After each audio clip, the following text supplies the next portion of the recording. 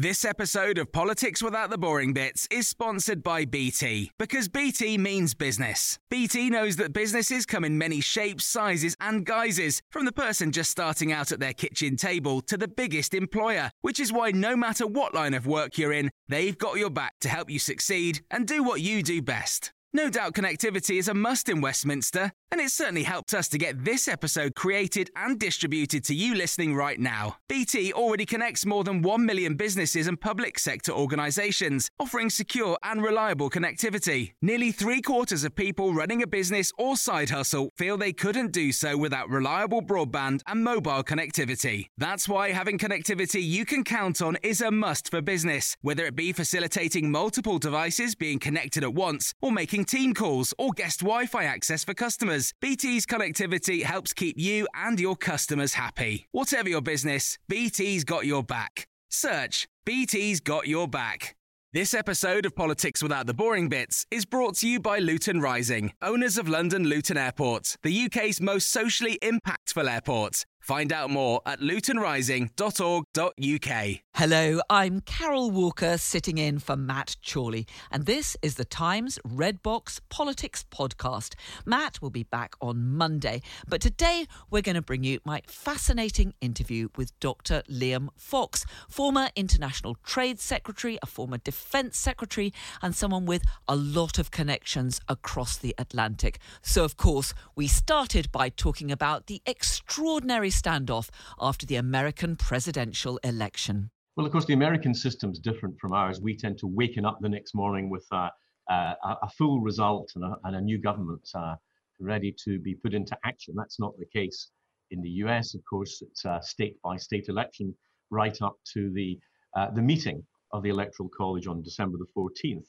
So I think there are good things about this election. The first is that the turnout is the highest since 1900. It's great to see in what the world's most powerful democracy, people taking a genuine interest in the outcome of the election. And of course, it's US voters who will ultimately determine the election result. And the courts, if necessary, will determine if the votes were cast legally. It is not up for politicians to determine what the outcome is before the votes have been counted. So I think that what we're seeing in the US, you may get a change in the presidency. It will be by a very small margin, it looks like. But you'll get no change in Congress. The Democrats will still control the House of Representatives, and the Republicans will still control the Senate. And it really means that whoever is the president will be very constrained by the American Constitution and the makeup of Congress, which I think we tend to forget a lot in our conversations in the UK about American politics because we tend to focus on the presidency. We've heard Joe Biden talking about how he's going to try and unite the country, but this period of delay and uncertainty does look set to just accentuate those deep divisions that we keep hearing right across the United States. Well, it's because there is a real division. And Donald Trump has won about 4 million votes than he did last time. Joe Biden looks like he may have won more votes than any candidate for presidency before. There is a big division in the United States, and it will take time to work through the system. So I think that A, we shouldn't be too anxious about this, and B, I certainly don't think we should be pontificating to the United States about how to run their own system. Two things I would say is it's very important not to undermine faith in the democracy itself, because the result may not be the one that you want. And also, there is absolutely never any excuse for violence just because you don't like the result or how the process is being conducted. And I think it's necessary, therefore, that the calls for patience that are being made by a number of politicians are listened to. Ultimately, if there is a dispute, the Americans have a very robust legal system that will enable any dispute between the parties to be resolved. It does seem as though the pollsters and just about everyone else have once again underestimated Donald Trump. Well, the pollsters have got it wrong. I'm not sure that it's just that they underestimated Donald Trump, but there's clearly something wrong with the pollsters in that there is a substantial section of public opinion. We had it here with Brexit. We had it here in the general election. We have seen it again in the United States, that there's a substantial proportion, a type of non-metropolitan voter that the pollsters don't seem to be able to pick up upon. And, if I have to say, the one thing that I think you can say for certain from this election is that if I were holding shares in a polling company, I'd have them sold this morning. Yeah, indeed. And we keep being told that the pollsters have learned the lessons, but once again, they definitely underestimated Donald Trump. But it does look, when you look at the landscape, the votes that are still to come in, as though the most likely scenario is going to be a President Joe Biden. What do you think that will mean for relations with the UK? I don't think it means a huge amount of difference because you mentioned, Carol, the term special relationship. That was first used by Winston Churchill when he gave that speech in Fulton, Missouri, that is actually better remembered for his use of the term Iron Curtain. And at that time, the special relationship to him meant a defense and security relationship. And that's still what it does mean.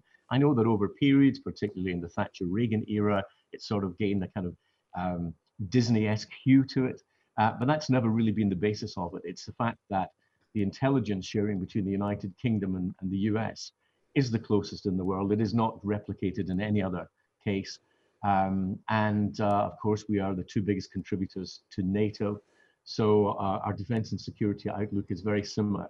And that's the basis for it. There are all sorts of differences from time to time between US governments and UK governments on different aspects of foreign policy or what they're doing in terms of economic policy. But the common factor is that sharing of the defense and security outlook. And I don't see that changing.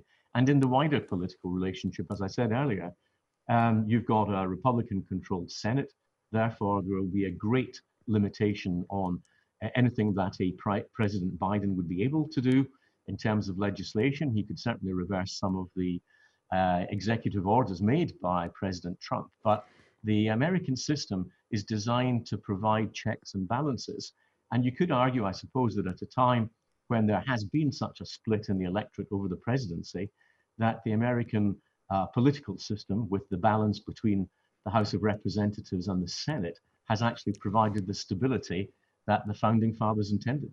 Nonetheless, these bilateral relationships they are hugely affected by the personalities of the leaders involved. I mean, if we think back to Thatcher and Reagan, Blair and Bush, and so on, and we know that there has been a rapport, at least, between Boris Johnson and Donald Trump, whereas Joe Biden, we are told, was not at all impressed with Boris Johnson's remarks when he was still mayor of London, when he talked about Barack Obama's Kenyan ancestry.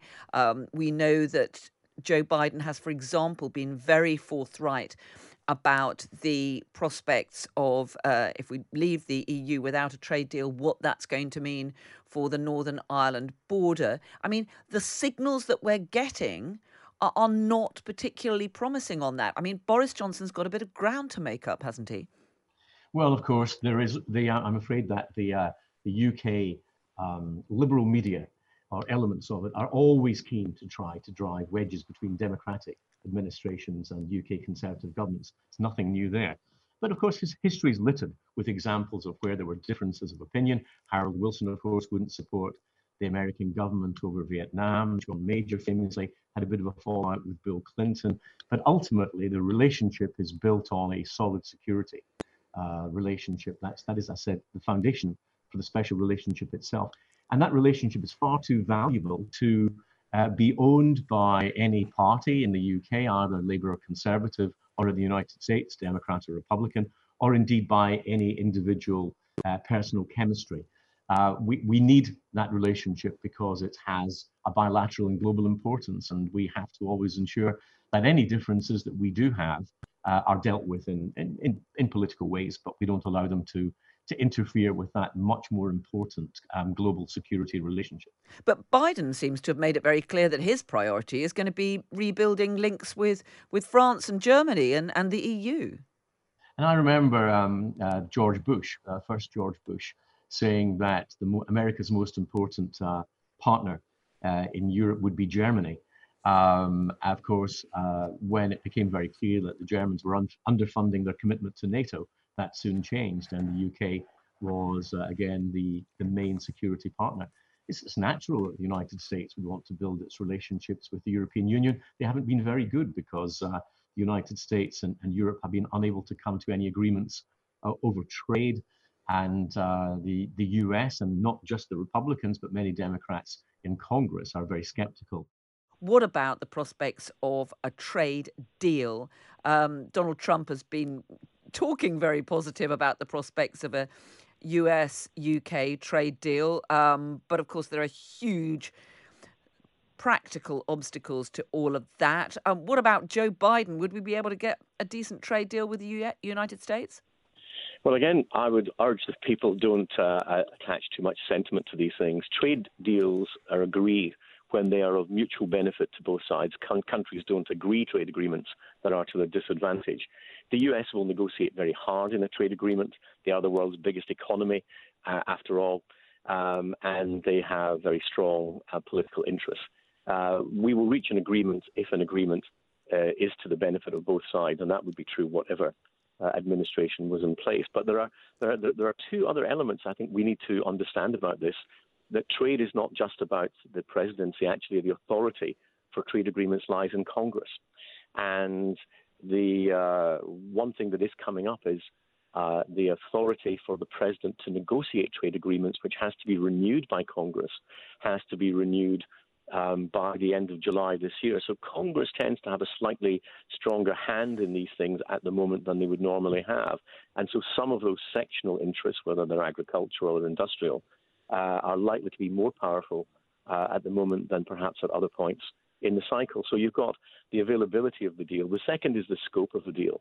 And the American administration doesn't have the same authority to negotiate on trade as, for example, the UK government would be. We could negotiate on trade in goods and services, but the authority to make agreements on services lies very often at the State Department, the state level rather than the federal level in the United States. So for the UK to get the sort of trade agreement that it wants to get, it would have two routes. One is to get the US government to corral all 50 states in the areas that we wanted to talk about services, or to take a parallel negotiation to talk to the federal government about manufactured goods and agriculture and so on, but to talk at the state level on issues around services, whether they're legal, life sciences, and so on. Okay. So that's quite a big decision to take on both sides, but I think it's something that does need to be explored. And I think that when we talk about a trade deal with the United States, we're talking about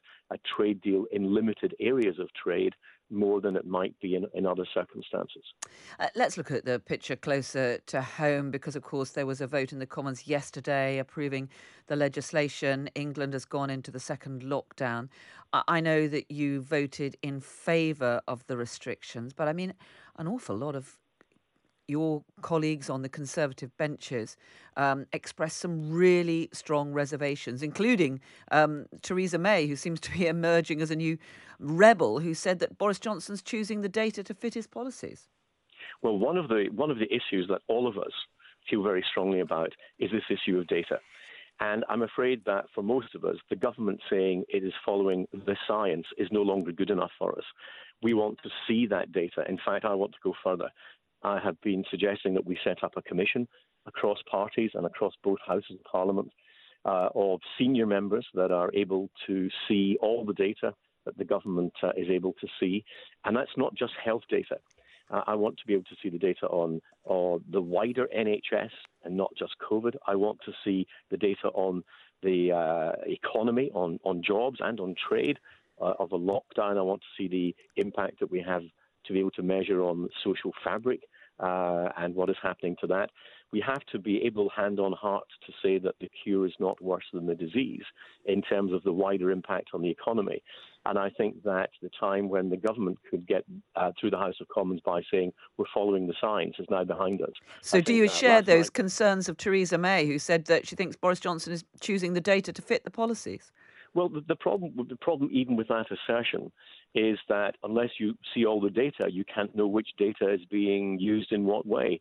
And that seems to me the basic issue. How can we hold the government to account? How can we carry out our role of scrutiny as a parliament unless we have wider access to all the data that the government, upon which the government's making its decisions, not just on health, but on the economy and other wider areas? We haven't got a specific committee in the House of Commons that enables us to do that. And I think that we should give greater confidence to the British public by ensuring that Parliament has that new scrutiny power.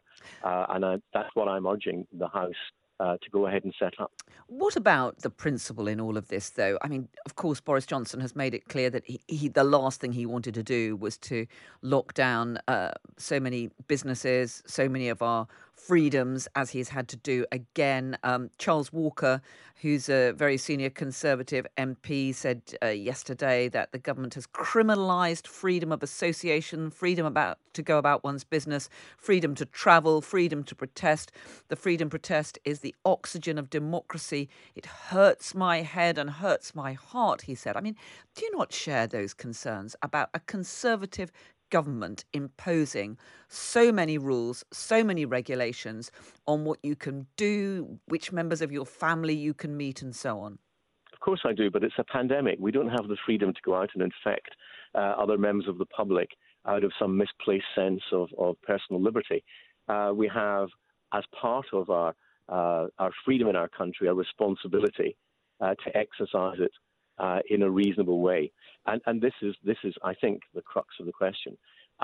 It is the lockdown, with all those restrictions on our freedom, justified and proportionate given the size of the risk that we face, or is it disproportionate? If we were to have no restrictions at all, what would that mean in terms of the risk to the public, in terms of mortality of those most vulnerable, of what it might mean for clogging up the health services for cancer patients and other patients? We need to look at it in the round. And there is no point hysterically coming down one side or another. We've got to have a balanced and reasonable view, but we can only do that if we are able to see all the information in front of us. As a doctor, I was trained to make decisions on the basis of the evidence, and that should be what we do in politics as well. The same ethics that apply to those rules in medicine should be applying to politics, and I don't think that we do have, as a parliament, the information that we need to give that dutiful scrutiny in a way that can reassure the public that any restrictions on their liberty are taken only for the shortest periods and only in the ways utterly necessary to protect public health. So as a doctor, are there things that you would have done differently? I mean, it has been quite a mess, hasn't it? We have lurched from one strategy to another. We've had Boris Johnson denouncing the leader of the opposition, Sir Keir Starmer, for proposing a briefer circuit breaker lockdown, only to introduce a longer one a few weeks later. We've had leaks of the lockdown coming out before the final decisions and the final announcements have been made. I mean, it's been a bit of a mess, hasn't it? Well, in a sense, we're not any different from most other developed countries. Germany's gone back into another lockdown after saying they wouldn't. France is in exactly the same position. Belgium's got an even stricter lockdown. The bottom line is that governments have to tread this line between keeping the economy vibrant enough to pay for the public services on which we depend, but at the same time not giving greater risk to public health than otherwise necessary. No one's found the right balance on that yet. And if you're the Prime Minister, and let's have some sympathy for any Prime Minister in this position, if your medical advisors come to you and say, unless you have a lockdown, thousands of people in this country will die, and that will be your fault. Now, that's quite a big decision to take. What I want is to have a commission set up in the House of Commons that can give alternative, or at least reinforcing advice to the Prime Minister and the government by being able to scrutinise not just the health information, but all that economic data as well, to give that reassurance. We haven't in any country, I don't think, in the West, got the balance exactly right at the present time. As we get the potential for a vaccine, as we understand better the immunology behind resistance and spread in the population, then our basis for making decisions may get better. But we have to ensure that the data is as available to as many people as possible who would be involved in making those decisions, because I know that a number of my colleagues rebelled last night, but it's nothing to the number that would rebel were we to be asked to have a third lockdown without us being able to see all the information, all the data upon which such a decision would be made. But as a doctor, are you not concerned about the effect that this second lockdown is going to have on all those people with other serious health conditions, the people who are not going to be getting the treatment that they might normally have expected to receive for cancer, for heart disease, for all kinds of other medical problems? Yeah, yes, I am. But I'm even more concerned about what would happen to our health service if we had another mass need for hospitalizations for COVID patients, which would certainly ensure that we were unable to provide those services. I'm afraid that this is a situation, much as we would wish otherwise, where policymakers are faced with options rather than solutions. The solutions may come later, but they're not there at the moment, and all we have are a range of unpleasant and unpopular options in front of us. So we've got to make sure we maintain that balance between being able to keep normal health services moving and providing the care we need for COVID patients. If we have too many COVID patients, that means less service for those other patients. But if we have too long a lockdown, that also means restrictions on those other patients. So we have to have, it's a balance, and it's a very difficult balance to achieve, and no one's produced a formula that gives us the perfect way forward. Just very briefly, what about the prospects of a deal with the EU? We are fast running out of time to get a deal before the current handover period comes to an end at the end of the year. When it comes down to it, are we going to get a deal with the EU? Well, I'd say three things. First of all, I think that we should do everything we can to get a deal. I think that's in the interest of both parties. And even if we were not to get one now, we'd have to start to get one for the future. So we need a deal between the European Union, the world's biggest trading union, and the UK. At some point, we might as well get it now. Secondly, however, we know that trade deals tend to go to the wire. Certainly the EU's record is that it goes to the wire on any of its trade agreements. We've seen that time and time again. But I think there's another element, Carol, and that is that up till now, this has been about the UK and the EU, what's good for us. I think in the current COVID global environment, we've seen global trade shrink quite a lot. So far, we see the global economy and GDP coming down and trade with it. We actually have an opportunity here to give some confidence to that wider global trading environment by getting a UK-EU agreement. And I think it's now more important than just what's good for us. It is actually what's good for the world in which we find ourselves. And that's a great opportunity, which we shouldn't miss. Liam Fox, former International Trade Secretary, thank you very much indeed. Perhaps you're listening to this and thinking, oh, I'd like a bit more of that. Well, who can blame you? Make sure you subscribe to the podcast so you don't miss any future episodes. If you still need a bit more convincing, not to worry, there's more Times Red Box podcast on the way. Quality sleep is essential. That's why the Sleep Number Smart Bed is designed for your ever-evolving sleep needs. Need a bed that's firmer or softer on either side? Helps you sleep at a comfortable temperature? Sleep Number Smart Beds let you individualize your comfort, so you sleep better together. J.D. Power ranks Sleep Number number 1 in customer satisfaction with mattresses purchased in-store. And now, save 50% on the Sleep Number Limited Edition Smart Bed for a limited time. For J.D. Power 2023 award information, visit jdpower.com/awards. Only at a Sleep Number store or sleepnumber.com. This episode of Politics Without the Boring Bits is brought to you by Luton Rising, owners of London Luton Airport, the UK's most socially impactful airport. Find out more at lutonrising.org.uk. Andy Sylvester, Deputy Editor of City AM. Andy, good morning to you. Morning, I'm here. Excellent. Good to have you with us. Of course, the big story, the votes still being counted in the US election.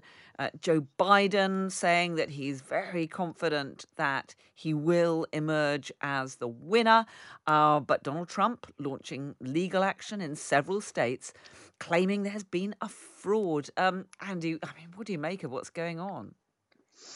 I mean, 2020 has felt like you're living through a movie relatively often, it has to be said. But I don't think anything in Hollywood would have prepared us for the sight of a president standing up after a democratic election, quite clearly realizing that mail-in votes were going the wrong way and essentially saying it's a fraud. The speed with which the president moved from demanding that votes are stopped counting in Pennsylvania, and the speed with which they realised that actually they could do with quite a few more of them being counted in Arizona was striking. Look, I think it seems quite obvious to many, analysts of American politics who have far more experience of these numbers and these different counties than I do, that Joe Biden is on a path to victory. The question is, I suppose, how quickly America can heal itself from partisan divides which have already racked the country in the form of violence and various other things this year, that will only be exacerbated by this sort of slightly bizarre transition of power. Indeed, and I think we are now joined by the Times columnist Robert Crampton. Hello, Robert, are you with us? Hello, Carol, I'm here, yeah. I mean, Andy was making that point. It has been a hugely divisive election campaign. And that is going to be a huge problem, isn't it? And that's going to be exacerbated the longer this uncertainty goes on. I think it is. I mean, it's been going on not just for Trump's presidency, although he's obviously made it worse. It's been going on really since, we first saw this in 2000, what a brutally divided country America had become, the Bush-Gore election. And it's been like that for 20 years, really, and it hasn't got any better, has it? They're just two kind of different tribes who I mean, we thought we had it bad with Brexit in this country, but we're all sort of managing to put that behind us, I think, whereas they're not. I mean, it's 20 years, and, yeah, the longer this goes on, I mean, Trump's already trying to undermine, Biden's probably going to win, but Trump's already undermining his legitimacy. Democrats haven't got control of the Senate, so that's going to be a stalemate. And it's hard to see what Biden's going to be able to do.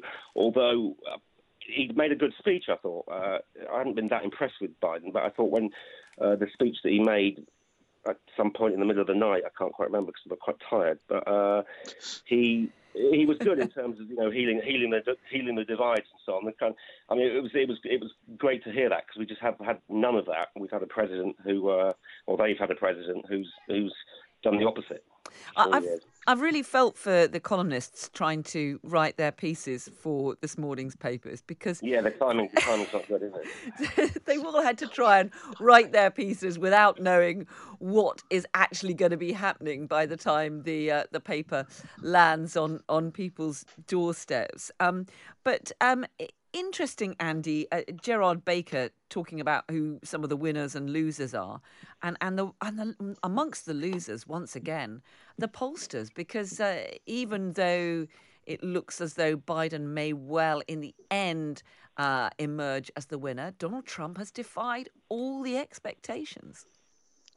Yet again, as you say, the polls have been shown to be off, which is a polite way of saying completely and utterly wrong. I heard, some American pollsters yesterday almost going through the same kind of moment of realization that many in the UK did in 2016 and 2017, that their models and the way that you poll in the modern age, calling landlines, online surveys, it's just an extremely difficult job, especially, I think, exacerbated by those partisan divides we talked about earlier, when actually declaring your politics can sometimes be almost contentious. So I think it will be interesting to see what the pollsters do in the US to kind of make these a better model going forward. But to be honest, I think it's going to be even tougher for them, because even if Biden does win, as expected, even if the legal lawsuits disappear and are thrown out of court, as I think most legal experts expect, what does Donald Trump do next? Does he form a sort of third wing of American politics that's further to the right of the Republican Party, which maybe drifts back towards the establishment? It's a sort of there are sort of strange parallels here with what happened after Jeremy Corbyn ceased to be leader of the Labour Party. So does it become a sort of splinter group, or do the Republicans move back, as Labour did, to a sort of more centrist establishment figure? Absolutely. And of course, one of the key things that the pollsters seem to have got wrong again is to underestimate Donald Trump. I mean, Danny Finkelstein in his column in the Times is saying, talking about Trump's pretty robust electoral performance, it means you can say crass things, be obviously boastful, behave in an erratic fashion, be completely undignified, lose members of staff all the time, insult them as they leave, tweet eccentric rants using capital letters, get impeached, and still, come within a whisper, and who knows, we still haven't got a final result. Robert? And also preside over, what is it now, nearly 250,000 American deaths from coronavirus. But that didn't seem to matter any more than anything else. I mean, obviously the economy is a big factor. Most Americans feel better off than they did 4 years ago, despite the pandemic and the shutdowns. I think, it's amazing. We look at Donald Trump and we think, how could anyone vote for him, basically? But millions do, and they're not all ignorant racists. Millions of intelligent Americans on Tuesday voted for Donald Trump. And that is something that we've all kind of got to get our heads around, and the pollsters have got to get their heads around. And I think, the other point about Trump could run again. Trump could run again in 4 years' time. If his party will let him. But would anybody be surprised if he did or wanted to? I wouldn't. I think he's going to spend 4 years undermining Joe Biden, and then he's going to go for it again. I think certainly predicting Donald Trump's next move has always been a pretty challenging task. Let's just turn our attention closer to home, because of course, if we hadn't had this extraordinary drama being played out across the Atlantic, the big news would have been that England is now into its second lockdown, despite a lot of Conservatives objecting, saying they don't support the tighter restrictions, which will see non-essential shops, gyms and restaurants shut again. 34 Conservative MPs voted against the legislation last night.